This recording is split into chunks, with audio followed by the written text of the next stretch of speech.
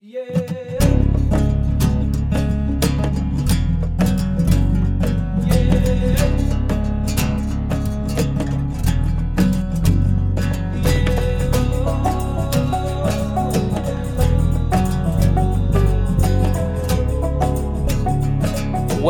to the Into Wilderness podcast. We hope everyone is having a good summer holiday still, and the farmers are in full force out in the fields in the UK right now. I've seen them all over Scotland harvesting furiously. So if you are one of those farmers, hello, and hope we can keep you company for a few hours while you're harvesting. I heard that it's been tough because there's been so much rain, Daryl. There has been quite a bit of rain. I guess where we are for once in Scotland, there hasn't, but there has been a lot of rain for the rest of the country. Yeah, there hasn't been any rain here at all. In fact, no, it hasn't rained in the last 2 months since I've been in Africa. It's definitely rained in the last 24 hours here, so only a short spell though, but nothing abnormal out of the ordinary here. In Namibia, they would love to have some rain. They are I can imagine. really so desperate. I mean, their rainy season's coming up, and I just can't even imagine what's going to happen if they don't get any rain this year. It's but they need pretty bad serious amount of rain though, because like a light sprinkling just won't do anything; it'll just evaporate. Well, interestingly, I was talking about that, and what they don't want is a shitload of rain for it to just like come and go. What's far better for them is like 4 or 5 days of light rain. Because in many places, there's not really a problem with water, as in like the dams still have water in them, so those will fill up. It's just that the ground needs like persistent moisture so that the grass grows. So if you just get all the rain in one day and then it doesn't rain for 2 months again, even though it's a large volume, it's not a lot of use. It fills the dams, but it doesn't really help the ground that much. Yeah, the plants need time to soak up over a number of days. Yeah, exactly. Yeah, but I am in South Africa now. Gone from Namibia, DRC, back to South Africa. And I'm just killing a couple of days, catching up on some work and paperwork and emails and articles and podcasting before doing the last leg of the trip to do some photography and filming and actually have a lot of meetings and hopefully record a handful of podcasts as well. So that's the next couple of weeks before going back to sunny Scotland. And when this show goes out, I will in fact be in Norway. I'm there for a week, so it's going to be good fun going to see our good friend Lisa, who's been on the show before, her wedding. So that's what I'm there for. Pleasure this time. So in this podcast, you're going to be hearing from Brad Christian from Sitka. And this is a podcast we recorded way back in March. And I think it is the second last podcast we have from the States from that trip. So we think we've done a pretty good job of spreading them out throughout the year. Well, we're in August now. So yes. You're probably going to hear another one in the next, 6 weeks or so. And then that'll be the last one from our first chunk of recording in the United States and indeed our first trip. This is a great conversation with Brad. We recorded it at the Sitka headquarters. He gave us a wee tour around there as well. We talk a bit about his background, how he got into it, the companies he was involved in before, including a company that he set up himself, which was a clothing company actually, like a kids' clothing company. His time at Matthews Archery and now at Sitka, and a little bit about what the future is for the company. And one of the most interesting things, which is right sort of at the end of the podcast, is this conversation about these bursary schemes that are being given out by Sitka. Now, when we had this conversation with them, they literally just launched it, but that was a good few months ago now. So all of the information is 100% up on their website. So when you hear him when we're asking him questions and he doesn't fully know what the answer was, like will they support international applications, all of that is now on the website. Yeah, so it's probably a good time to actually put this out because all the answers are now there. Yeah, and I think that they have granted some money to various projects already. So I'm sure you're going to start seeing the evidence of that and the benefits of that support coming back. Yeah. Well, I'm excited to re-listen to it again because, like we said, completely forgot we even did this show. Yeah, it kind of slipped by. It went under the radar, and it was only when I was looking through in my to edit folder, I was like, hey, Brad, how did we forget you? But anyway, we haven't forgotten. We're on the back burner, but now everybody's going to hear the show. We had lots of positive emails and messages from the last show, with Alex. With Alex, all really great to see. And I've actually been starting to put the odd thing on Twitter now, which I never thought I would. But I've been trying to just up the game a little bit on Twitter because there seems to be a lot of people that just want bite-sized information on there, and it seems to be working quite well. Actually, we're getting quite a few people commenting and messaging us on Twitter. Yeah, that's good. Yeah, well, since we've kind of been Facebook, I suppose. Yeah, exactly, and Facebook is just—it's not just us saying this. There's so many people out there just saying how impossible it is to use for business or getting information or correct information out there. Yeah, I've been kind of curating my Twitter feed while I've been away on this trip for information, and I've been posting a few bits of information and articles and stuff that I found interesting. So, yeah, it's we'll see. See if I keep going on that for the rest of the year. But we have a winner, Daryl, from the competition from 2 weeks ago. And the competition was to win a copy of Volume 3 Modern Huntsman. Now, for those of you who don't know, and you should, Modern Huntsman are a supporter of the podcast. They are the supporter of the podcast, along with our Patreons. And part of that relationship that we have with them is we're involved in the publication. Daryl's just finished putting pen to paper for an article for the next volume, Volume 4. Which is really quite exciting. That we're kind of hard to believe we're talking about Volume 4 already when Volume 3 has not that long been out. I am the international editor in Volume 3, and we had 2 articles in there with images in our articles and outside them. And we've got to know the team there, and I had a conversation with Tyler just probably 3 or 4 days ago, and we were actually talking about Volume 5. So things are moving on, and we really appreciate their support. And part of that is that we get to give away a copy of the latest edition in every single show. Yeah, that's pretty spectacular, really. And yeah, it is a fantastic publication. Volume 3, I've spent a lot of time looking at that publication and Volume 2 as well over the last few weeks, and there's just so much gold in there. That's the only way. It's just golden information.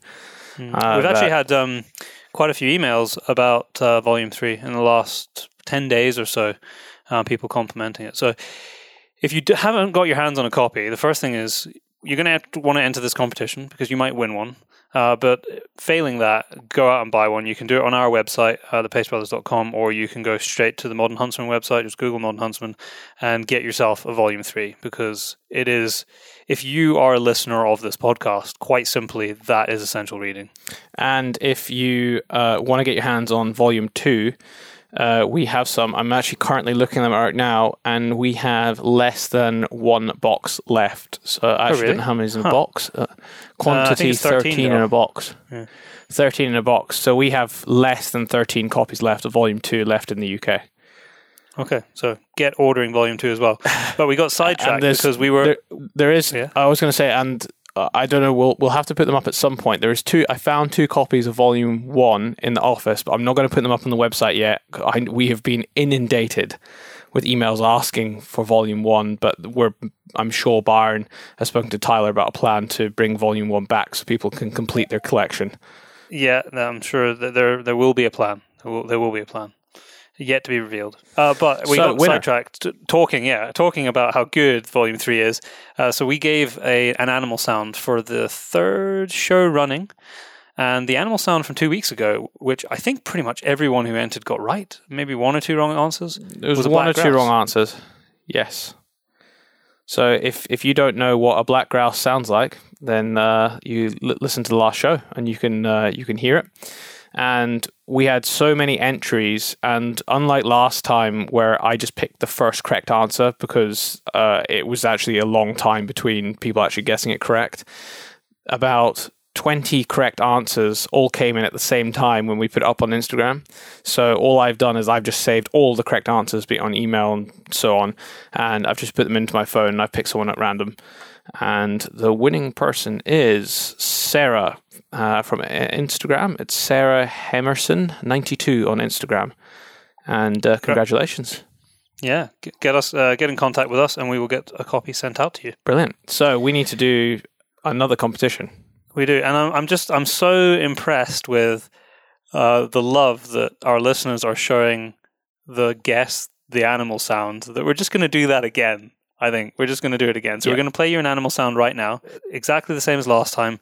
Just contact us somehow, email, through Instagram when we put it up, or Twitter or whatever. Tell us what the sound of the animal is, and we will pick a winner at random in 2 weeks' time. So here is the sound.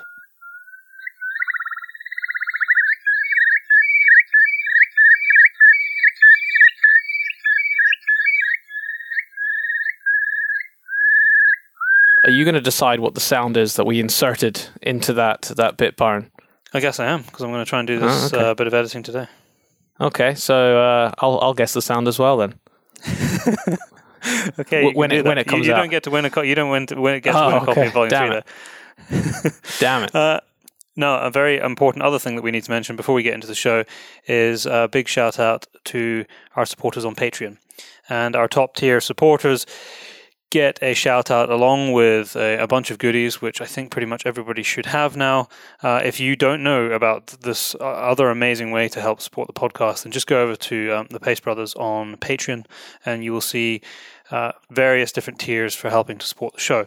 But Daryl has the list of our top tier supporters for a shout out in our intro.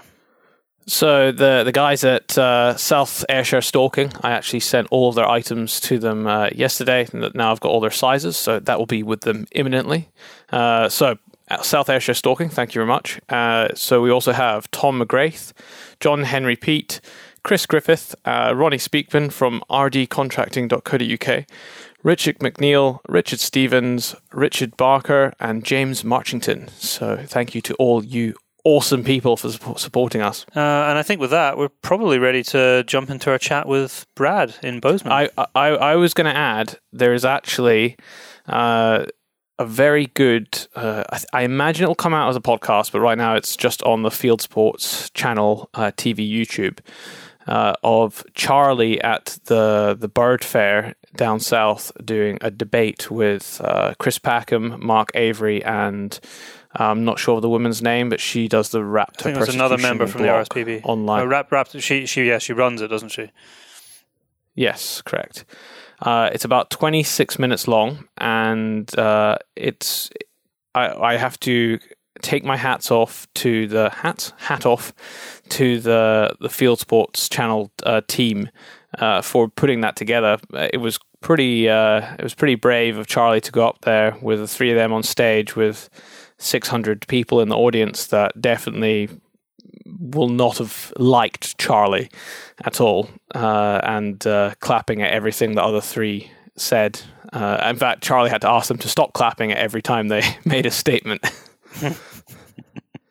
That's funny. I haven't watched it yet, but I will. But I did get a message from somebody today highlighting that. But I knew that you'd already watched it, Daryl, and said that it was really good, and Charlie did a great job. And in that message, it basically said, you guys should highlight the great work that they have done, which is exactly what Daryl's just done, and that Charlie, with regard to what's been happening in terms of grouse shooting in the last couple of weeks, and the attacks left, right, and centre against that kind of form of upland management, that him and his team there are probably doing more than all of the organisations put together, and I can't say that I disagree with that.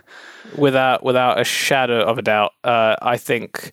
A few weeks ago at the game fair, Chris Packham was due to come to basically speak in the same environment. The roles would have been reversed. Charlie was in the auditorium there, and he was uninvited by a few, by organizations, and the Game Fair, they say due to it was mainly concerns, the Game Fair. I don't think it had anything to do with the organizations. I think it was just they were worried about security at the show, from my understanding.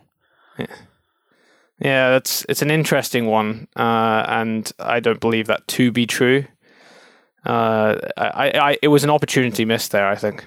Yeah, it definitely was an opportunity. But yeah, Charlie did a great job. Awesome for standing up and being counted and making it happen, because the only way change is possible is to have conversations. And he seems to be the only person that has managed to actually make a conversation, like a proper conversation, happen. So well done, Charlie. I'm going to give you a call when I get home and speak to you myself and say congrats. Yeah, and if you don't know what we're talking about, the guys at Field Sports, they've got a YouTube channel. They've been around for, in fact, they just had their 10-year anniversary. They've been around for a long time in the industry, and they have a weekly show on there. They also have a podcast that they don't put a huge amount on it as of yet, but I imagine this will be on it at some point. Actually, as a little ditty, a bit of information that some people won't know, is Charlie was actually my first editor of Sporting Rifle 13 years ago. Wow. So, should we dive straight into the show, Byron? Yeah, I think everyone's heard enough from us. So enjoy our awesome conversation with Brad Christian. Brad, welcome to the Into the Wilderness podcast. Thanks for having me, guys. It's a pleasure. It's awesome to be here in Montana. Yeah, it's a fantastic place. I'm glad you guys are here. We were saying just before we started recording that it's like the mecca of all the cool people in hunting. It's Bozeman. It's the place to be. Yeah, it's kind of the sportsman's paradise, and I think everybody that's kind of has that like-minded, spirit has found their way here. So it's fun. When you're surrounded by the mountains, like every street almost, it seems that we drive on in Bozeman, you can see the mountains in the distance. Yeah, it's awesome. What's the thing when you walk like it was a religious thing where they used to walk to like Rome or something? It's like that. Pilgrim. Walking to this one location, everyone here. Just ends up here. Yeah. The more people who are here, the more people who come. Exactly. Eventually, you'll be like advertising that it's not a good place to live because you don't want any more people here. Exactly. I know. I can't say I don't like it because I'm a transport. So everybody wants to be the last person through the gate, But we welcome everyone. So it's we're just kind of coming to the end of show season. How's that been? It's always manic. Yeah, it is. We just had ATA and then SHOT and Sheep Show, and then Western hunting is going on today, I believe, in the next couple of days. So yeah, it's been crazy. I've been trying to stay home the last couple shows, just hit ATA and SHOT hard, and been enjoying the weather, doing some skiing, and it's been nice. So not as hard on me. I'm not a skier, but apparently the snow that we've had the last couple of days has been top notch for skiing. Yeah, it's been awesome. Better than trade shows. We were with a friend of yours, Brett. Yeah, a couple of days ago. Yeah, absolutely. What a cool guy. Yeah, such a cool guy. He's got a great heart, total adventure, wild man, knows his stuff. Yeah, he's a good guy. And his fishing history blew me out of the water. It's legit, right? Yeah. Yeah. That's a man that knows his fish. Yeah. But he's very understated about it. Like, you got to really kind of get it out of him. It's like the more questions I ask, it's like, bloody hell, you really have done it all. Yeah. You'll like reference some country and stuff. But the stream down by the thing with the two trees or something. And you're like, what? Yeah. Because you were talking about that place in North Australia where you'd been. Remember, he was talking about we've both been to the same place, and in the arse end of nowhere in Australia, and he'd been there as well. Yeah, he'd be like, that little gas station on the corner. You're like, oh my gosh, yeah, it's pretty wild. That the film that you did with him, that was Proving Ground. Yeah, appreciate it. How did that come about? What was the catalyst for making that film? Because we watched it just the other day. I'd seen it before, but we watched it again before we were meeting with Brett, and it's certainly the way it's come out. It's a cool film. Yeah, it's kind of the slick flow of it is quite different to other stuff that's out there. Yeah, appreciate it. Yeah, so So I've been shooting for Mathews for a long time, and part of their product development process is, they're, as Matt McPherson, the founder of Mathews, who's really under the radar. You'll never see photos of him with a deer or an elk, or, he doesn't, come out a lot. He's just real understated dude. And so, as he works on a prototype, he'll often, send it to, a couple of people and just ask for feedback. And it's a really cool process because it's not something that's shown in the archery world very often. You don't ever see raw bows. And, years ago, I used to be the brand manager for Mathews Archery. And so, when I came to Mathews, I started seeing kind of behind the curtain and the process. I was like, oh, whoa, that's what a raw bow looks like. Oh, that's how this works, And so as we started talking about it, we're like, man, we should just be authentically kind of showing that process. And we were talking, I was like, what if when that bow arrives, we just film it, And they're like, yeah, let's just do it and just see what happens. And so, yeah, we just kept talking about it and started filming it, just kind of shooting selfies. And the other part of it was the last 5-10 years, everything's gotten really cinematic in the hunting space, and sometimes I think technology is cool, but it's kind of started to trump story. It's more about like slow motion shots than having a good story. Sometimes story's key. Yeah, story's key. And I really believe you can make a great film on an iPhone. I almost did it with this last film. But just kind of wanted to swing the other way a bit and just kind of be super raw and film. So we filmed like crazy. Like the amount of footage we have it was kind of ridiculous, to be honest. But yeah, when we came time to edit it, it was fun to like see all those moments and build something that was super quick and fast. And you must have had a good editor though, because it was a young kid. Slick. Yeah, exactly. We shot it with the edit in mind. So like all those transitions and everything, you kind of got to go into it, when filming with an idea. Yeah, exactly. So we went into it with all the transitions mapped, like kind of a flow of how the season would go in terms of where we'd be hunting, the course of all the bows that would be arriving, and then kind of shot it that way. Is that why the bows were white? Because they were like the raw product. I love the fact you had to go spray paint. Right. Yeah, the first bow, first bow is always just like raw aluminum. So if you see in the film, it goes really fast. The first bow is just like straight up raw aluminum, feels kind of weird. Everything's real temporary. And then, the second one, it showed up with just like the base coat that's under all the camo normally. It just had a base coat on it. And so we were like, oh, whatever. And we started using it. And it was like, man, I don't know if this is going to help us. Because sometimes with antelope, they see something white from a long ways away. And they're inquisitive. It's really interesting. And so we kind of even tried that, like showing it to them. And sometimes it worked a little bit. And sometimes they were like, ah. And so, so Brett was coming up over this rise. I don't know. I think there might be a clip of it. And this buck spots him and he just gets busted and he's like, screw this, I'm done, And so, we just went and spray painted him and it was fun. We had a good time making it. The end of it was awesome. I said that to Brett when you phoned up the guys. Oh, yeah. Said the bows are shit. Yeah, totally. we had him going, man. I was texting him beforehand. I was like, man, they're like, what's going on? I said, well, it's a mess. We've come out of the mountains. Brett's getting groceries. Like, I'm on the side of the road trying to figure out what's going on. And they were like, oh, my God. And they're like, yeah, I don't know what's going on. I need to FaceTime you to show you the cam. And I was just making up stuff, And I had them going so good. And so when we FaceTimed them, they're like, well, what's the problem? They were pretty worried. So it was fun. Yeah. How much time of development goes into something like that? Oh, man, it's because we've seen you bow. Well, I mean, as I was saying to you earlier, we don't have bow hunting in the UK, but I keep tabs on what's happening in the States, and it seems like every season there's a new bow out, but it's a lot of work, I would imagine.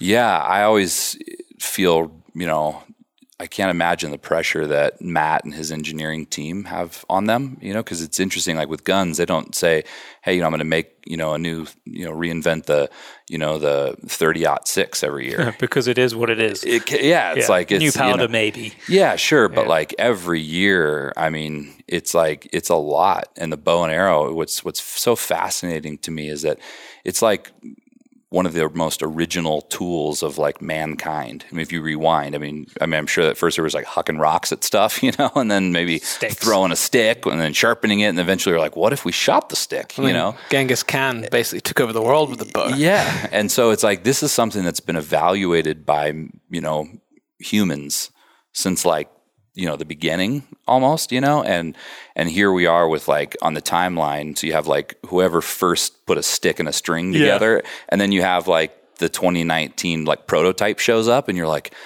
I'm like on the far right of the timeline.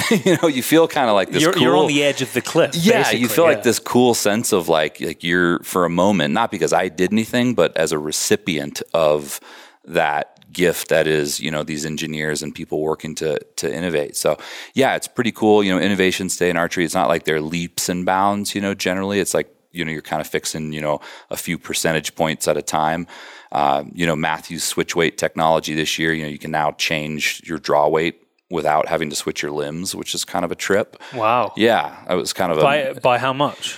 You can change them 10. So let's see. You can change them 5 pounds in either direction. So 10 pounds. So like to be able to, before elk season, put on a 5-pound additional mod on my bow and shoot 75 pounds, which normally you'd have to get new limbs from the factory and re-sight in. You still have to sight in, but it was pretty cool to be able to have that extra energy, on elk. So pretty cool. Good innovation. Yeah. So what was your journey to Matthews? Because I don't really know much about your background to that point. Sure. I'm guessing you were one of the people who grew up hunting and fishing. Yeah. Grew up hunting and fishing, just loving it. And from the time I was born, my grandpa I think the best word for it was like he just pursued me. He was every year. It was like under the tree was like a long box, and you're like, it's like I wonder what that is. Every time he'd see me, we go shoot, and so that pursuit was just like totally relentless. And you get good at shooting when if you're like basically born doing it. It's like throwing somebody said, hey, throw a baseball. Like I could go throw a baseball because I've thrown one a long time, not because I play baseball a lot, but I've just been doing it a long time, and so, that's kind of what happened. And then once you get into college, you kind of, at least I did, and I hear it a lot, you kind of start to find your own way, and, you're kind of thinking about what's next in life. And then, we had some friends and we went out shooting. I'm like, oh yeah, heck yeah, shooting. Like I know how to do that, because it was like familiar. And then you go out and you're good at it, which is fun because you're like, oh yeah, like it's second nature, and you're like, I'm going to keep doing this. And so I kind of picked it back up. Not that I ever left it, but your focus changes a bit. Yeah. And so I got super into it. And then later in life, I just kind of, it wasn't like one day, but it was somewhat sudden through different life events where I was like, life's really short. I had somebody close to me pass away, and I was like, man. What I feel, like this passion, that I feel for hunting, and when I'm out watching a sunrise by myself in like an epic location, I feel like I'm just going to explode, and I want to just shout, because it's so pretty. I'm like too passionate to not do what I love full time, because I'm going to die one day. And it was just like, I need to do this and figure it out. And so, I just kind of went for it. Everything from I wrote a letter to Sitka. I wrote a letter to where Matt we're sitting McPherson. now. Yeah. I wrote a letter to Matt McPherson, the founder of Matthews, and then eventually wound up starting. We were pregnant with our first child, and wanted to buy him clothes that kind of represented our lifestyle, but still had style. And I couldn't find anything, so I was like, I'll just make them, And so I started like making some like rad like little tees and stuff like that. And then I had friends who were like, "That's sick, I want one." I'm like, "Okay." And before I knew it, I'm like, well, I'm just going to make more. And I'm like, well, maybe we'll sell them. And then before I knew it, it turned into a company.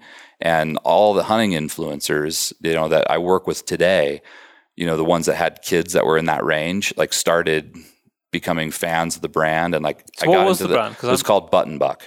I sold the company. And anyway, it was super funny. Like I never had any intention of like owning a kids clothing company. So in the start, you were sewing things together.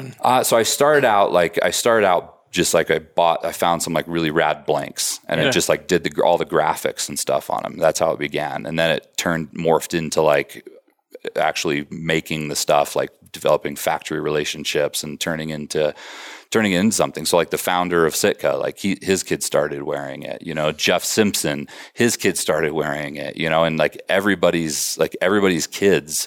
That's like seriously, like everybody I work with today, not everybody, but like a lot of the influencers today that, I work with on a daily basis, those relationships started way back then when their kids were still around. It is, but I don't know exactly what happened after we sold it. They wanted to move all the factory stuff overseas. Okay. The garment, they had something that it's still around, but I don't know exactly what's going on with it. But yeah, it was a super fun life stage thing, to be honest, and I am very passionate about youth and hunting and I have 2 daughters who shoot and have been shooting since they were practically born. And how old are they now? 7 and 9. Yeah. And they're Oh, they know what they're doing. Oh yeah, they're They not shoot messing bows around. as well. Oh yeah, I'll show you some pictures here in a minute. Yeah, they shoot bows. I mean, you can see them on my Instagram account too. But it's it's a kick. And so I try to stay pretty focused on youth stuff. National Archery in the Schools program, is an awesome youth program that exists, and try to spend a lot of time doing that. And just anything I can do to get youth involved, just so that this great heritage continues. This is here just a shot on Instagram when she was 4, but look, check out her little form. Look at that. Wow. She knows where her anchor point is. Yeah, and so that's when she was 4. She's dead serious. That's awesome. crazy. It's pretty cute. So yeah, it's fun, man. It's fun.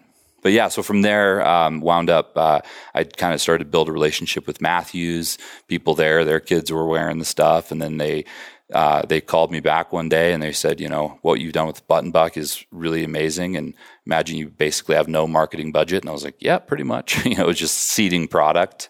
And they said, what could you do with a budget? And anyway, they eventually moved my family and I out there. And so where's Matthews based? Wisconsin. Yeah, Wisconsin. So I grew up in Colorado, and so that was total, change for me. My wife's from California, so it was like, all right, Wisconsin. So it was awesome to be in whitetail country and do that, and had just an awesome journey there. They were at a pivotal point, in the company, and it was really fun to kind of help, develop a new, kind of direction for storytelling there, and they've continued on an awesome path, and we've got great relationships there. And then got a call from Sitka. And so how long were you with Matthews? A little over 3 years. Yeah. And then got a call from Sitka, and we, had a relationship with Sitka already, just, a great friendship and working relationship. And, it's the only other place I'd probably wanted to go, and so came here to help, craft and be part of this team here and where we're going. So it's been a fun ride, man. Wow. It's been a really fun ride. And you get to live in Montana now. And I get to live in Montana, Bozeman. Matthews is one of only 2 brands of bow that I could name. So they must have done a bloody good job. Yeah. With them. Well, you must have, and the team that's there now must have continued to do a good job of the marketing. Yeah. Given that we don't even have bows, but I could name them. Yeah, the Matthews is the big one, and Hoyt, Matthews and Hoyt kind of compete, kind of like Ford and Chevy do. Yeah. They compete really well together. You almost need competition. They need each like other. That, oh yeah, they compete honestly is what's nice. Neither of them are doing any weird. You know what I mean? They both kind of have their lane and their different kind of directions, if you will, that are both cool, and they compete really well together. So that we've always, when I was at Matthews, we used to always say, we appreciate them as competitors. It was like a good kind of competition. Healthy competition. Yeah. So good people over there. So what's your role here at Sitka then? I'm the brand director for Sitka. So my role is I kind of think about, championing experiences, how the customer interacts with us. Everything tells a story, right? If you're walking down an alley and you see some guy that looks kind of sketchy walking towards you, it's like there's a story. You're like, I wonder if that person's gonna, kill me. It's like, you're wondering that because it's dark, because it's, what he's wearing, maybe because it, right? And so, we think about story and like, what is the experience? What is our brand? And how do people encounter us when we answer the phone? What are our people like? Right? When we show up at shows, what's that like? And then the obvious things are film and photography. I mean, that's the most obvious method of storytelling, but we really think, to be authentic, it's kind of a holistic viewpoint of story. But yeah, spend the majority of our time developing great content and storytelling, I mean, Sitka has been the sort of kings of content in the hunting space over the last, I don't even know how long, 10 years? Yeah. Yeah. They put out some really cool stuff. The video making film as we do. You watch everything. We can appreciate that probably more than many people because we know what goes into it. And there's been just some incredibly cinematic productions, but also great stories. Yeah. And pictures. 100%. Yeah. I mean, there's one behind you on the board, top right one. That's a cool picture. It's totally cool. That's a little sneak peek there. That's our second catalog that's coming in, I think March or something that we were working on today. But yeah, Sitka really started kind of the authentic content in the space. Historically it's been photo shoots. A guy goes out and takes the new product and goes. Very often it wasn't authentic. It was probably a model. Yeah, fake hunting. They go out and they go in the rain and look at the camera and like, I'm bow hunting Put or something. on their face. Yeah, exactly. It's just kind of this, photo shoot mentality. And Jonathan Hart, the founder of Sitka, just really innovative dude. He was responsible for kind of going, what we want to do this authentically and just capture real stories as they happen, put a photographer out with a hunter and just really document this stuff. And so it was really crazy. I mean, the outdoor space had been doing, in backpacking, the OR space, it's a thing, it's not, like they, invented it, but for hunting, it hadn't been done. And so those kind of images, when it's real, and if you're a hunter and you see those images, they speak to you emotionally because you've been there. If it's a photo shoot and you're looking at a guy, doing something fake, it doesn't you can feel. tell. Yeah, it doesn't exactly. There's no feeling. It's almost it's a negative feeling because you're going, that's obviously fake and pristine clothes. And that's so to do it this way, it's just authentic, and you have that emotional connection to it. So. When Sitka called, it was like it's the only place I I wanted to go because they're just kind of the kings of it, and other brands have I don't want to say adopted it, but Matthews. I mean, it's certainly carried the industry. The first film that I can remember watching you can correct me. It might very well be one of the first of the kind of films that we're talking about was Searching for West. Sure. That must be 10 years ago, isn't it? Yeah, it's probably about 10 years ago. That, yeah. And that was even today. That film is incredible. It holds up to all of the films still today. Absolutely, great film. Did super well. There was other stuff like it. I don't want to say like it because it wasn't really like it, but shot cinematically, shot authentically, or whatever. But that was kind of the first.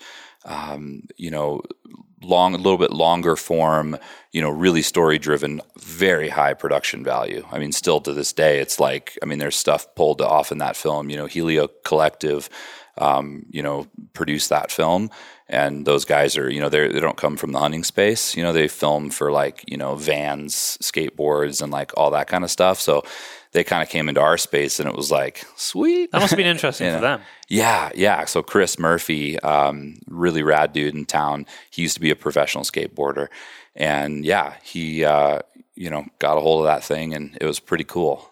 I mean, So it's been a really fun ride. Our focus, as you can tell, just even from looking up at that, it's just to continue to be authentic, tell real stories. This Tajikistan image, I love this, behind us with this kid, and you're just kind of wondering what the story is there, know. Yeah, I'm intrigued. Yeah, that's not out yet, no? It's only when you actually spend a bit of time, as in more than 6 hours, 1 or 2 days, where you actually capture the really cool images. Because it's you need the time in between where stuff just happens. Exactly. Be it an animal walks out in front of you, or I don't know, just unexpected things often take the best images. Absolutely. I often, tell our photographers and people kind of when, giving direction, as a whole for the year or whatever, but it's, the moment the camera turns off is often when you should turn it on, because you see, okay, all right, we got it. People take the cameras off, and then it's like, all right, and the emotion comes out and people are hugging because something happened, and you're like, turn it back on, because it's your mind. But if you just constantly film and just, kind of step back and be a fly on the wall and don't get involved and just let things play, the real life stuff happens. And that's the beauty. And even that image of, Dustin Rowe, he's such a rad dude, and, just juggling, being goofy. Just being, so much of our time as hunters is spent laughing, and being that camaraderie, right, among, kind of brothers, if you will. And fun stuff. But behind all of that, you have some of the most technologically advanced clothing in the world. Yeah. Absolutely. That must be a bit like the bow story that we were talking about earlier. That must be a continual drive and push. Where does that happen? Is the R&D here? Is it in the building that we're in now? Yeah, so it's a combination of places. One, in the basement of this building, it's all key fobbed off. There's, really? Yeah, it's the Bat Cave. So down there's a whole product development area in the basement. That's the whole footprint of this building.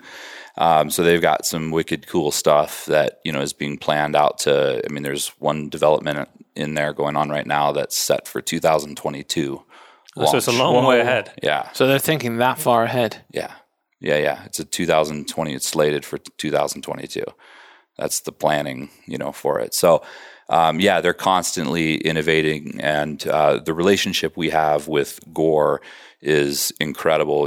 Gore, is in Gore-Tex. Does just the most. It's kind of mind blowing what they're capable of. A lot of people don't know, but the EPTFE, which is what Gore-Tex is made from. That stuff, has existed in the iPhone. It's gone to space, in cables. It's used in, electrical cables. It's some really high tech stuff. And so the development process there and the ability we have to test these ideas, because it's one thing to go, okay, I think this jacket's better or warmer, or it's going to, do this, but it's another thing to apply science and prove that out. And so, the climate chamber that we're able to test in there, we can go to, I don't know what is their negative. place? Yeah. Well, where are they based? They are based in Delaware. Okay. Yeah. So if you on our, we did when we launched the women's film, we did some shooting in there, and that it's like this huge, looks like a spaceship, but it gets to like minus, I don't know, freezing up to hotter than heck. And we got treadmills in there. We can create storms, rain, everything hooked up to, heart monitors, and it's really trippy, what can be accomplished there. They have these mannequins that are like six figures, they call it like wires coming out of their eyes that like can, show sweat and oh yeah, it's really cool. And that's the fascinating stuff, because again, it's one thing to go, I think this, but to prove it out in a lab, that's really cool. I didn't realize how scientifically technical it was. Yeah, it's super. That's really our foundation is science. So like our camo, pattern, our concealment, it's the first, I might be the only, but concealment pattern that, instead of just kind of trying to, mimic something like dressing up, like a tree, if you will, it was like, well, let's instead, look at what we're trying to be concealed from ungulates, so hooved animals. So let's, get a bunch of scientists together, study what, how these animals view the world. How does their eyesight work? And then let's develop a pattern that's designed to kind of trick that vision. And so that's where, that kind of digital looking micro came from, is based on that. It's very classically Sitka now, everybody knows it. Yeah, exactly. Now it's like, you see it and, it's kind of been not duplicated, but, other brands have kind of, taken it on a bit. Yeah, taken it on. But that's all founded in like some really remarkable science, which is pretty cool. We just try to go, hey, let's see what science says and then go from there. What about the field testing? Because science is very important underneath it, but ultimately it has to work in the field. 100%. So we've got products that aren't going to release for years. They're already, Stephen Drake is leaving on today's Friday, is leaving this weekend sometime for BC. And, he was just in here yesterday picking up some prototypes that won't be out for years. Really? And he's going to put them through the ringer and come back with, notes all over him going, this sucked, this was great, this, and it's just that authentic. I was hoping to catch him while he was in town, but we didn't manage to. Yeah, he's been running hard. He's been dashing. But so it's just that, field testing is everything, man, because you just don't know. Sometimes you go out with something for like a day and you're like, oh, that's cool. But it's not till, what I like to say is like, you do life with it. Once you do life with something, you kind of start to go, oh, like you think about your phone. You've been doing life with your iPhone. If you have an iPhone, I do for a long time. It's like, well, I don't like this about the phone. Because over time, you're just like, that sucks. But you don't really know that. Why haven't they changed? It's often like, why have they done this? Yeah, but you don't know that until like you have, you know what I mean? You kind of, it takes a while. If you have it for a week, it's like, oh, it's my favorite, It's amazing how many. Sorry, I was just going to say, and you need that period of time, because in a week you could have the same weather. In Scotland, less likely. You probably have 5 seasons in the day, but you need that extended period of time for one, wear and tear. Secondly, the weather. You need different temperatures, rain, snow, whatever. You just need that time. Because me and Byron have tested some things in the past. It's the most frustrating thing in the world when you put something on and you're not wearing it for very long at all, and you're like, has anyone even thought about this? Did they just design this and make it and not test it? Because a lot of stuff I've used, whether it be garments or whatever, it doesn't matter, any bit of equipment, not even just in the hunting space, in like the film space as well. I'm sure that very little of that's been tested whoever tested it was shit.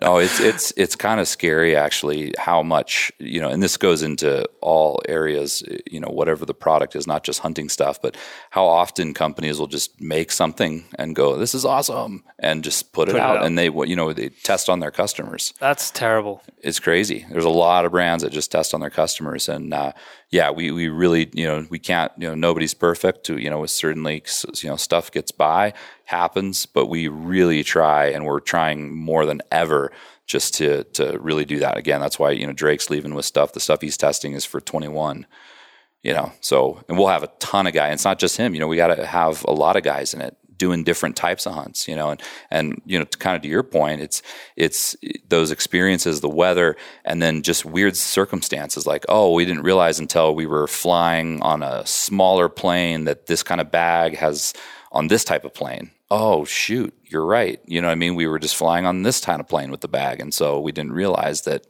it would create this problem or something, Yes. So, yeah, just circumstances. You need real world testing. A lot of sampling. And different locations around the world. Yeah. Where is I'm guessing the main focus for Sitka has been North America, but you're branching out into the rest of the world. I see it in more and more places. Yeah.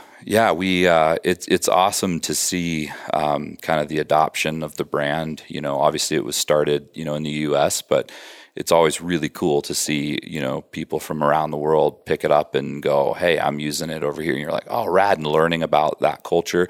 For me, I met you guys for the first time at IWA. Yeah, it was 2 years ago, I think. Yeah, and it was awesome for me to go over there because I really didn't know what to expect. I've traveled in Europe and stuff, but not in the context of hunting, I don't believe. And so just to kind of learn about the culture there and to meet, I think the coolest thing was meeting the people. Honestly, Sitka brand is a bit unique just in our, we're not like we're kind of reverent, with our team's pretty. Just like our hunters, our athletes, they're pretty low key, not like fist pumping, you know what I mean. Kind of they're pretty chill people, respectful, and all that. And so I was like, man, I wonder what it's going to be like when we meet the team over there. Like, I wonder, is that going to translate, right? Certain cultures, certain people, like, what are they going to be like? And I was so stoked to meet. I spent awesome time with a whole bunch of different people, met you guys and having dinner with people, and just to see that kind of feeling we have as hunters, and that reverence and that respect for nature, and the awe we have for it, and all that, just being kind of global, that feeling of just, hey, we do the same thing as you do. It's different how it takes shape and how it takes form. It looks like this, but it's like at heart, it's like the same thing. It's the same community. Yeah. It's like the same kind of, I don't even know what the word is, but it's just like, it seems ancient, it's like in you, to be a hunter is like kind of something that's in you, Yeah. And it's very easy to find the common ground then. Yeah, exactly. It is that deep-seated connection. I always feel like some of the best relationships I have with people, probably actually most of the best relationships I have with people are people I've hunted with. Yeah. But normally hunted with over, not just like out for a morning or out for a duck flight. Right. Really hunted with for over a number of days, because you really get to see who the person is. Totally. And they get to see who you are too. Exactly. Yeah, you struggle together, you go through ups and downs, and you get close quick, Tell us a little bit about your athlete program. Maybe you don't call it that, but you have ambassadors who, there's some of the big names in the hunting industry, and they do incredible trips and hunts all the time, all around the world. There are a lot of the people that your average hunter are looking up to. And they produce great content as well, which is key for you guys. Yeah. We love telling stories. It's we have just the coolest team. It's been awesome to watch Sitka. They kind of, and I say they. I've been here, I don't know, 2.5 years, but I still feel like sometimes, because I didn't create this. We get to carry the torch of this awesome brand that was created, but. different than many other brands, which, kind of, in really any industry, Pepsi, writes checks to people to, do commercials and drink their stuff and all that. Sitka's kind of taken more of the approach of, hey, we're going to take that money and just build the raddest stuff, like the most technical stuff we can possibly make. Because as hunters, like, that's what we want. We're like, we don't care how much it costs. Like, we just want to build the craziest, nicest, coolest thing that's going to help us. And like, let's use the money to do that. And then the people who really want that and like, that's what they care most about are going to want to use it. And so it's been really interesting to see, kind of the lack of celebrity, if you will, being connected to Sitka. It's just kind of there's no model that's right or wrong, but I think it's helped uncover some really unique and fascinating people, such as, Adam Voss, Dustin Rowe, pictured, juggling, those canisters. These are guys who, I really look up to, as a hunter. I mean, their experience is just, Dustin Rowe in particular. I mean, it's hard to find a guy that knows more about hunting, that's more hardcore, that's spent more time in the field, that's had to problem solve more than Dustin, And so, yeah, we really like to tell stories about those guys. They're not big names, but maybe they weren't at the beginning, but they are. Yeah, through their stories, they're becoming. Yeah, I mean, they're all names that I think people are becoming. They're coming to the point where if you name those people, they're like, yeah, I've definitely heard that somewhere. Yeah, exactly, and that's the power of like social media and the world. It used to be, if you rewind 15 years ago, it's like whoever has a TV show or what, like, it's like this. You have to be on this huge platform to be seen, and then nobody else. It's like you have everybody, up here, and then everybody else is non-existent. Yeah. And social media in the world we live in now, it's really cool because everybody can have a platform, and so you got touche. Guys like Dustin, Cole Kramer. Yeah, that's another one. Yeah, such a rad dude.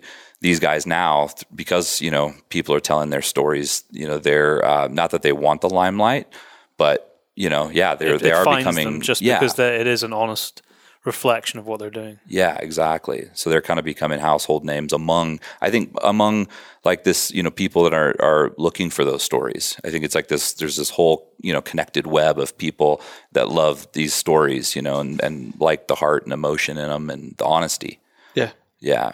So we love telling, that's, we're going to be doing a lot more of it this year. It's really cool. We're going to be spending even more time with those kind of guys and gals. Rachel Attila is another one. She's just like ridiculously cool, sheep guide. I mean, she's amazing. So yeah, we've got some really cool stuff planned with her. And again, just honest stuff. We're just going to capture her lifestyle because she's really doing it.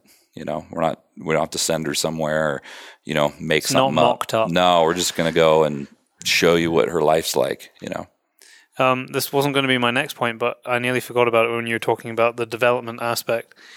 You're now doing block colors, just single shades. Yeah. How did that come about? Was that for the European market, or was that something that was coming out of the States? No. What? So it's a good call. So Sitka, was developed, out of a problem. Jonathan Hart and Jason Harrison, together they were, sitting on the side of a mountain trying to wait out a storm, freezing in the rain, miserable, wearing, cotton, junky clothes, and going, this sucks. We should not be freezing right now. If we were backpacking and wearing, products that came from, those kinds of brands, we'd have great technical layers, but hunting hasn't gone there. And so our focus was like, let's solve that problem, right? And we've been doing that now for, over 10 years. And as we grow, it's like, okay, well, this is really awesome, but hey, as a whitetail hunter, I've got to go out and, work the back 40, and I'm spending, months out of the year being a hunter. Like I don't have a tag in my pocket, and it's not season date, but everything I'm doing is all part of the hunt. And I'm wearing products that are made for things different than what I'm doing now, hanging tree stands, like, who makes up clothes for hanging tree stands. I mean, so, we're wearing other brands and kind of putting the best workwear type stuff together. But it's like, man, what if we take the same, ideas about problem solving and put it to use in those applications? And so that's what we're looking at. We're talking to our athletes about, hey, what are the next closest adjacency, things, as part of your, your harvester hunter lifestyle that you want to see us solve and attack. Like if Sitka made a running short, what would that look like? If Sitka, you know what I mean?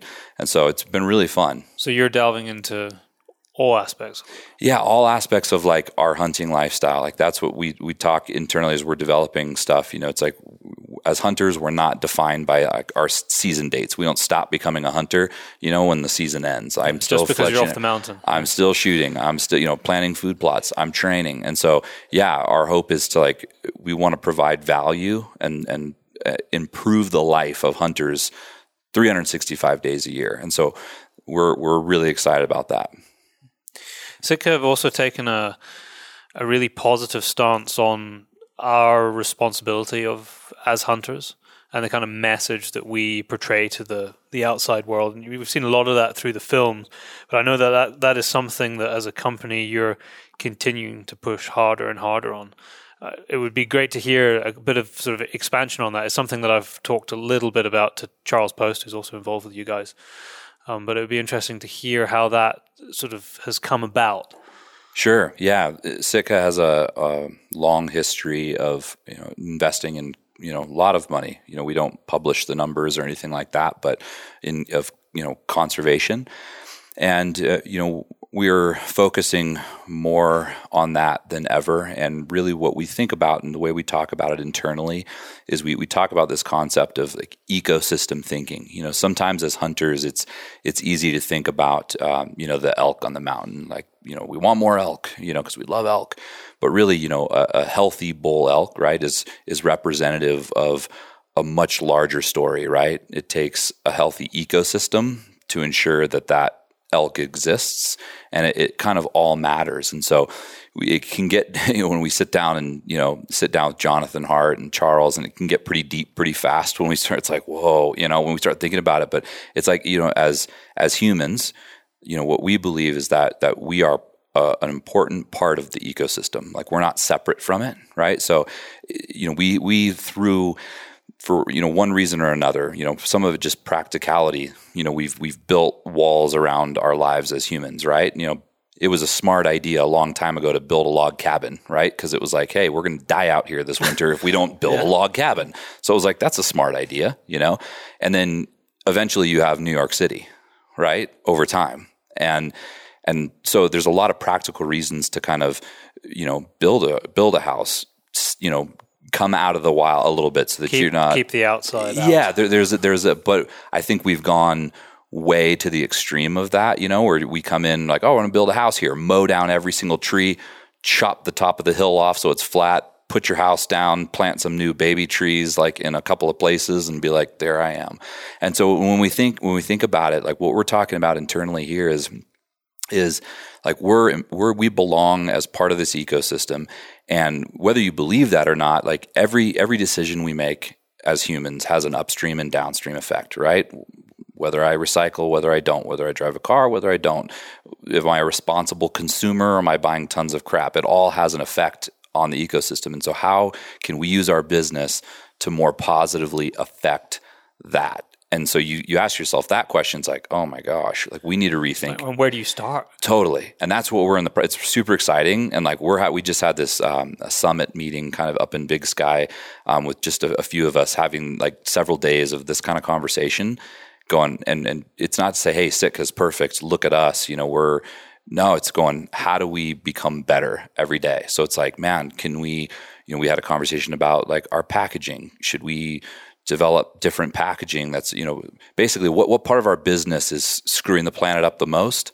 And like, let's start there and start kind of attacking things one by one. And so we started, as one of the first initiatives, we started Sitka Ecosystem Grants. So if you go to our website, or just sitkagear.com/grants, we're going to be investing every year a lot of money into individuals and nonprofits and help empowering their ideas and those grassroots efforts in their local ecosystems. So it's not just writing, a few checks to really big organizations, but we believe that we want to get individuals across the country doing this. So as an individual, they just come to you with an idea, and if it's a good one, and it all works out, you give them money to achieve what they want to achieve. Exactly. Right now, anybody can go apply. That's incredible.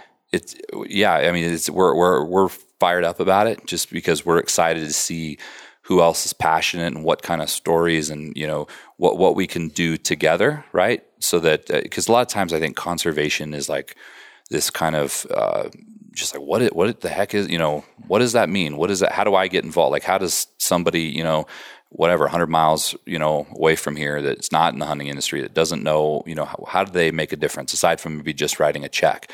And so, we have a grant application there. And then we have a committee of people here that review the applications, and then, we'll write checks. I mean, kind of anything from, $1,000 to $25,000 to I mean, we've wrote one recently. It was a lot more than that. But wow. It's going to be really exciting. We just kicked it off. So, is it exclusive to the US, or would you give a grant outside the US? I don't know the answer to that question. To be honest, I believe. I believe the site, and it's funny you asked that because I believe the site right now says US only because that's like generally how it goes. But it's funny you asked because I got an email a couple of days ago from somebody internally saying that. I believe that might not be the case, and we're thinking about changing it on the website. So it's funny you asked because it just came up. Well, if we find out before this podcast goes out, we'll let people know. Yeah, definitely. Yeah. But that is, I mean, what a tremendous initiative. Yeah, it's going to be fun. To have that pool, because very often when there are pools of money available from companies to do good work, it's not accessible to the individual who has an awesome idea. Not. That can say, I want to do this. And very often, it's the individual in a particular place that knows that place best. Exactly. And that's what we're really excited about, that component. You must be one of very few companies doing this. Yeah. I to be honest, I don't know. I don't know any others. Yeah. I don't know any others, and again, our intent is just like we're probably more excited about this than anything else that we're doing right now. We haven't, broadcasted it, big. We haven't even announced it on social media. We just kind of flipped it live. We had in our trade show booth, we had on one of the walls, we kind of had a graphic kind of about it. Just, Jonathan Hart was like, let's just see if we put it in there if anybody notices. Did they? And so, we had definitely had a lot of people come up and ask about it. But we'll definitely start spreading the word. But this is kind of, we haven't publicly, really put it out yet, to my knowledge. Yeah, well, that's going to be intriguing. I can't wait to see what comes on the back of it, because I imagine you're going to you'll obviously keep tabs on the projects and let everybody know. Look, we gave this money, and these awesome people made this happen. So, well, that's what I'm as a storyteller. I'm this money to me kind of is a bit of a magnet, if you will. It kind of attracts the people who are like, you have to care to go apply for a grant, right? You don't apply for a grant. Time. You don't apply for a grant by accident, And so I'm imagining that there's some really passionate people out there who care and are like, yes, I want to make a difference. I want to go after that money so I can do something cool. And I'm really excited to tell those stories of what people are doing. Because, there's a lot of bad news, there's a lot, or just not interested, it's like the kind of the same old story.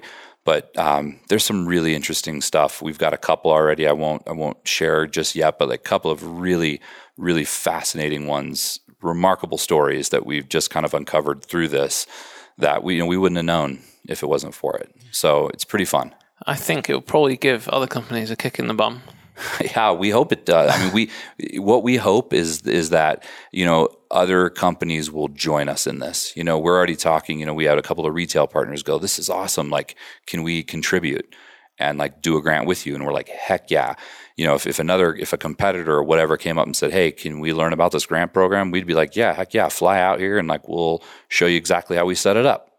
It's not to us. It's not. It's all for the greater good. Exactly. We don't look at it as a competitive thing. We genuinely, if every other hunting company started doing it, that would be a win. Can you imagine? That would be the best. That's the best case scenario. Honestly, is that would happen. So yeah, we've talked to people. I mean, even some people. I got a call recently from I wouldn't say the name of him, but a celebrity that's not in the hunting space who, dabbles in it a very little bit, was just like, hey, this is really cool. Can I help and give some money to somebody? And we're like, absolutely. Cool. that's fun, you know? So yeah, what can we do? And it's not Sitka saying, hey, we're awesome. It's going, no, we're not, we got a pile of stuff to fix, but how do we be intentional and try? You know, how are we every day going, let's try to be better? But it also lets the average person approach you. Yeah. Yeah. Like have a door in to say, hey, like, can I have a chance at something? Absolutely. Which doesn't happen very often. No, it doesn't. It doesn't. But that's the best, honestly, that's the best case scenario is that, because like you said, you know, individuals out there who live in that ecosystem that understand the problems because they're seeing it day in and day out. Those are the people that can really, you know, change something. Yeah. And what about you and yourself in terms of hunting? Have you got anything?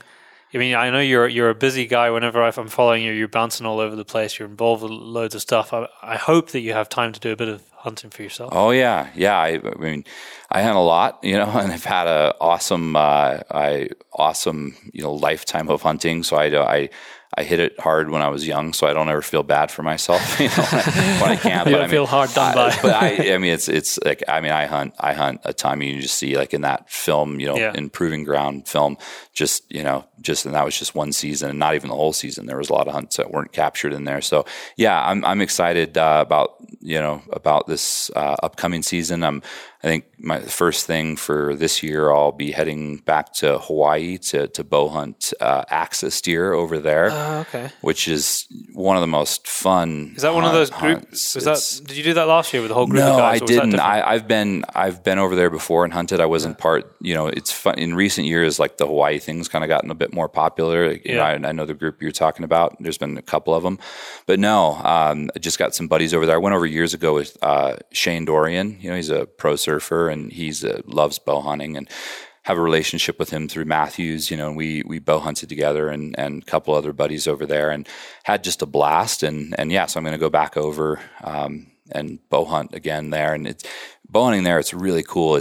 It's very prehistoric feeling. Like you're walking through this like super tall grass that's like over your head. You're like spreading and like, you know what I mean? Well, they filmed Jurassic Park there.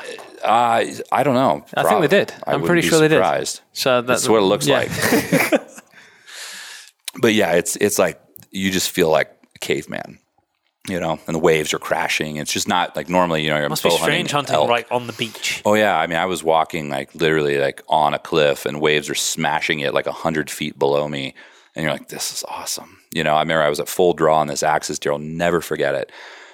Pouring like a nice rain, not like an obnoxious rain, but like just a nice steady rain, and there was this huge rainbow in the background, and I was just like, "This is amazing." You know what I mean? It's just like the ultimate. You know, it's just a cool place. So I haven't been over there for several years to hunt, and so yeah, I start kind of the season I think there in June, and then kind of go into evereverying else. Are you one of the people that put in for all the tags here in Montana? Yeah, we just put in for Arizona deadline was just the other day, so just this week. So I put in there, and yeah, my wife and I both build points in every state for, you know, not every, but I mean, I don't know, probably 10 or so different states for multiple different species. It's kind of it's like a giant Excel spreadsheet of all this. Trying to keep track of what you put in for. You know, I've heard guys talking about this before, and it's such a world away from what we have at home, and it seems it's a trip. Incredible how much detail people go into to try and get their points to draw tags. Yeah, I mean, otherwise, I mean, to hunt, you know, a tag you want to draw on public land, you know, otherwise you're paying, you know, you'd have to go pay somebody a pile of money to go, you know, get one of these tags sooner. But, you know, you draw the tag through, you know, the proper way, and, you know, you're hunting like an amazing, amazing, amazing place just, you know, for the cost of the tag. So it's pretty sweet. Good way to do it. Yeah. It's a great way to be able to afford to do it. Yeah, exactly. It takes time. And, you know, it's not, you know, points, it costs money to apply, and they hold your money for, you know, some states hold your money for a while, and, you know, it feels kind of crappy because they're like holding, you know, kind of a lot of money before they finally return it to you. And if you don't draw, and it's not a perfect system by any means, but it does work. We're hunting. Yeah. I mean, you know, it's better than not. So what about turkey season? When's that? Turkey season, spring. Yeah, We spring. saw some turkeys the other day. Oh, yeah. It's one of our first American turkeys we'd seen. They're wild. They were just gobbling in the snow. Awesome. Yeah. Springtime. So I used to hunt turkeys a ton, like a whole lot. But don't hunt them that much anymore. But I love hunting them. I like bow hunting them, and yeah, it's kind of like elk hunting in the sense that you're calling to them and like locating them, and then setting up and trying to call them the rest of the way. And, do you need a tag to do that? Yeah. Oh yeah. And how many can you, on average, go and hunt? Depends on where you live. Okay. So like some states it's one, and then there's states where you can like shoot one a day. Okay. Yeah. The turkey recovery story it doesn't get talked about that much compared to the bigger species. Right. But it's incredible how few there were and how they brought them back. Yeah, exactly. Total conservation like win. Yeah, it was wild. Yeah, they were almost out, and brought it back. It's an amazing story. We actually were having that conversation in the office the other day about like somebody needs to tell that story, because it's maybe not it's maybe not as majestic or glamorous as glamorous as a bison, but they're it's funny. A cool story. They're funny creatures. Well, they're super funny creatures. I was reading something about it. This was quite a while ago, and they were saying that in the early days when they were trying, they realized they had a problem. They realized they needed to try and do something to fix the decline of turkeys. Is they were breeding them and releasing them. Yeah. But they were breeding them from birds that obviously had been in enclosures. It just didn't work because they just didn't survive. And it's just very similar with the story with the pheasants and other birds. Well, obviously pheasants aren't native here, but your other like grouse species in terms of recovery, it just didn't work. So then they realized that what they actually needed to do was they caught up wild birds to get them to breed artificially, but at least they were wild to start with. Yep. And then work on the habitat. Yeah, exactly. Yeah. But they just didn't have the built-in know-how of these birds that had obviously been in the back of a farmyard for generations, and it was just kind of bred out of them. They needed the genetics of the wild birds that still existed to be able to save the species. Yeah, exactly. Yeah, it's exactly. It's a natural. You take like a Thanksgiving turkey and we eat. It's like this big hunkin' fat thing, and then you go pluck a wild turkey and it looks like a little marathon runner. It's just because their life is spent trying not to die, being right. Just in the natural world, it's a totally different life. Tough. Yeah, it's super tough. It's super tough. But yeah, it's funny. They are goofy looking. It's like a lizard, had sex with a bird or something. It's like this dinosaur. They're pretty bird. ugly. Yeah, they're goofy. And the noise they make is just... it's bizarre. Yeah, the little, it's called a snood. Yeah, the little flopping around on the front. And then it sticks at it. So they're goofy critters, man. Whenever I've heard people talk about having a really good turkey hunt, it's made me feel like I just got to go and experience it. Oh. And if you say to somebody who maybe doesn't know anything or has never heard a story about turkey hunting, say, I'm going to go and hunt some turkeys. So you'd be like, what? Yeah. Why the hell would you want to go and hunt turkeys? But from what I've read and what I hear, it is a proper, skillful, enthralling hunt. Oh, it can be just a total kick. I mean, you're setting up on them. You're in the dark, so you feel like ninja. And you hear them, up in the roosting, and you kind of get down below them, and then you're like hoping, like, oh, can we call them down? And then if you do, and they kind of send it, and land right in front of you, you're like, oh my goodness, it starts. And if they do that, it's like, well, they're gonna come into your decoy, and when they start charging in, I mean, it's just like seeing something. I mean, they come in, usually pretty pissed. Yeah. Oh yeah, they come in. It's like I've seen the guys behind the decoys, like moving it forward, and then drawing the bow behind it, and then that's over the top. Yeah. This turkey's like breaks on as you see someone. Yeah. And they come in. They're ornery, man. They come in and fight. Just start destroying your decoy. Oh yeah, they just flying up and just beating the heck out of it. And yeah, it's pretty fun. But yeah, the guys that are crawling up on them, with a decoy, and there's some wild videos out there on that. Do you have a hunt that you like to do every year and you don't like to miss? Is there a certain hunt that's just under your skin that you just have to do every year? Yeah, I'd say. I mean, bow hunting elk is to me. That's where it's at. Yeah, it's just nothing else really. Like, it's hard to explain if you haven't done it, but just, being in the dark timber and hearing something scream at you, just the sound, it goes right through you. Yeah. Of a bugle it's just like, if you didn't know, you'd be like, is that a freaking dinosaur? Something's coming to get me. Yeah, what is that? I mean, it's the craziest sound, and we take it for granted, I think, sometimes, but it's a crazy sound, and how crazy, and just they get nuts, and such a big critter and beautiful, something that can sometimes be that silent and just slip in on you, but it's that big, and yeah, I think they're just the most fun thing to hunt, and I love the kind of the contest, you kind of have with them and trying to figure them out. This bull I called in, we didn't show the whole hunt unfold, but this bull, I called in this year, it was in my socks, and I for stealth. I took my boots off and I was just, Brett had tagged out, and so I just went out by myself and was just kind of slipping along this ridgeline. I heard a branch break, and just kind of froze, and it was on a slope where I thought, he might have gone up to bed. And so I just gave him a really soft cow call and he just exploded. And just that feeling of like, oh my God, it's happening. That branch was an L, you don't get that with a lot of other, you do, red stag can be that way, and, turkeys even sometimes. But yeah, so he comes in, and then we had this just kind of cat and mouse thing where he came in and, he was at one time, he was like at 15 yards in front of me, just staring like right at, like he could see, he kind of caught me and he could just see me, but he didn't know what I was. And he was right in front of me, and I'm at full draw, and he's just staring at me, quartering to, and I couldn't do anything about it. And you're that close. And then he turns and walks off behind, and I got let down. And then he comes back up pissed off, and then I couldn't get a shot. And then he walks off, and then eventually he leaves, and I'm like, oh my God, and that's bow hunting. You just couldn't get a shot. Yeah. It was right in front of me for 5 minutes. And then I get a little soft call, and he comes back again, just pissed, and just that cat and mouse, game with him. And eventually I was like, okay, I got to move. And so I thought, man, if I could call him up through this little channel, it'd be perfect if I could, and I started walking backwards in my socks, gave a little cow call, and he gets super pissed, comes back, and he turns, and sure enough, he comes right into that little opening, and I'm like, oh my gosh, it's going to happen. And no matter how long I've been bow hunting, I'm still just like, every time it happens, I'm like, oh my gosh, it's going to happen, because so much has to go right. Yeah, almost disbelief. Yeah, it'll never, I think if it ever stops feeling like that, I won't want to keep doing it. But yeah, he just came right through, and it was awesome.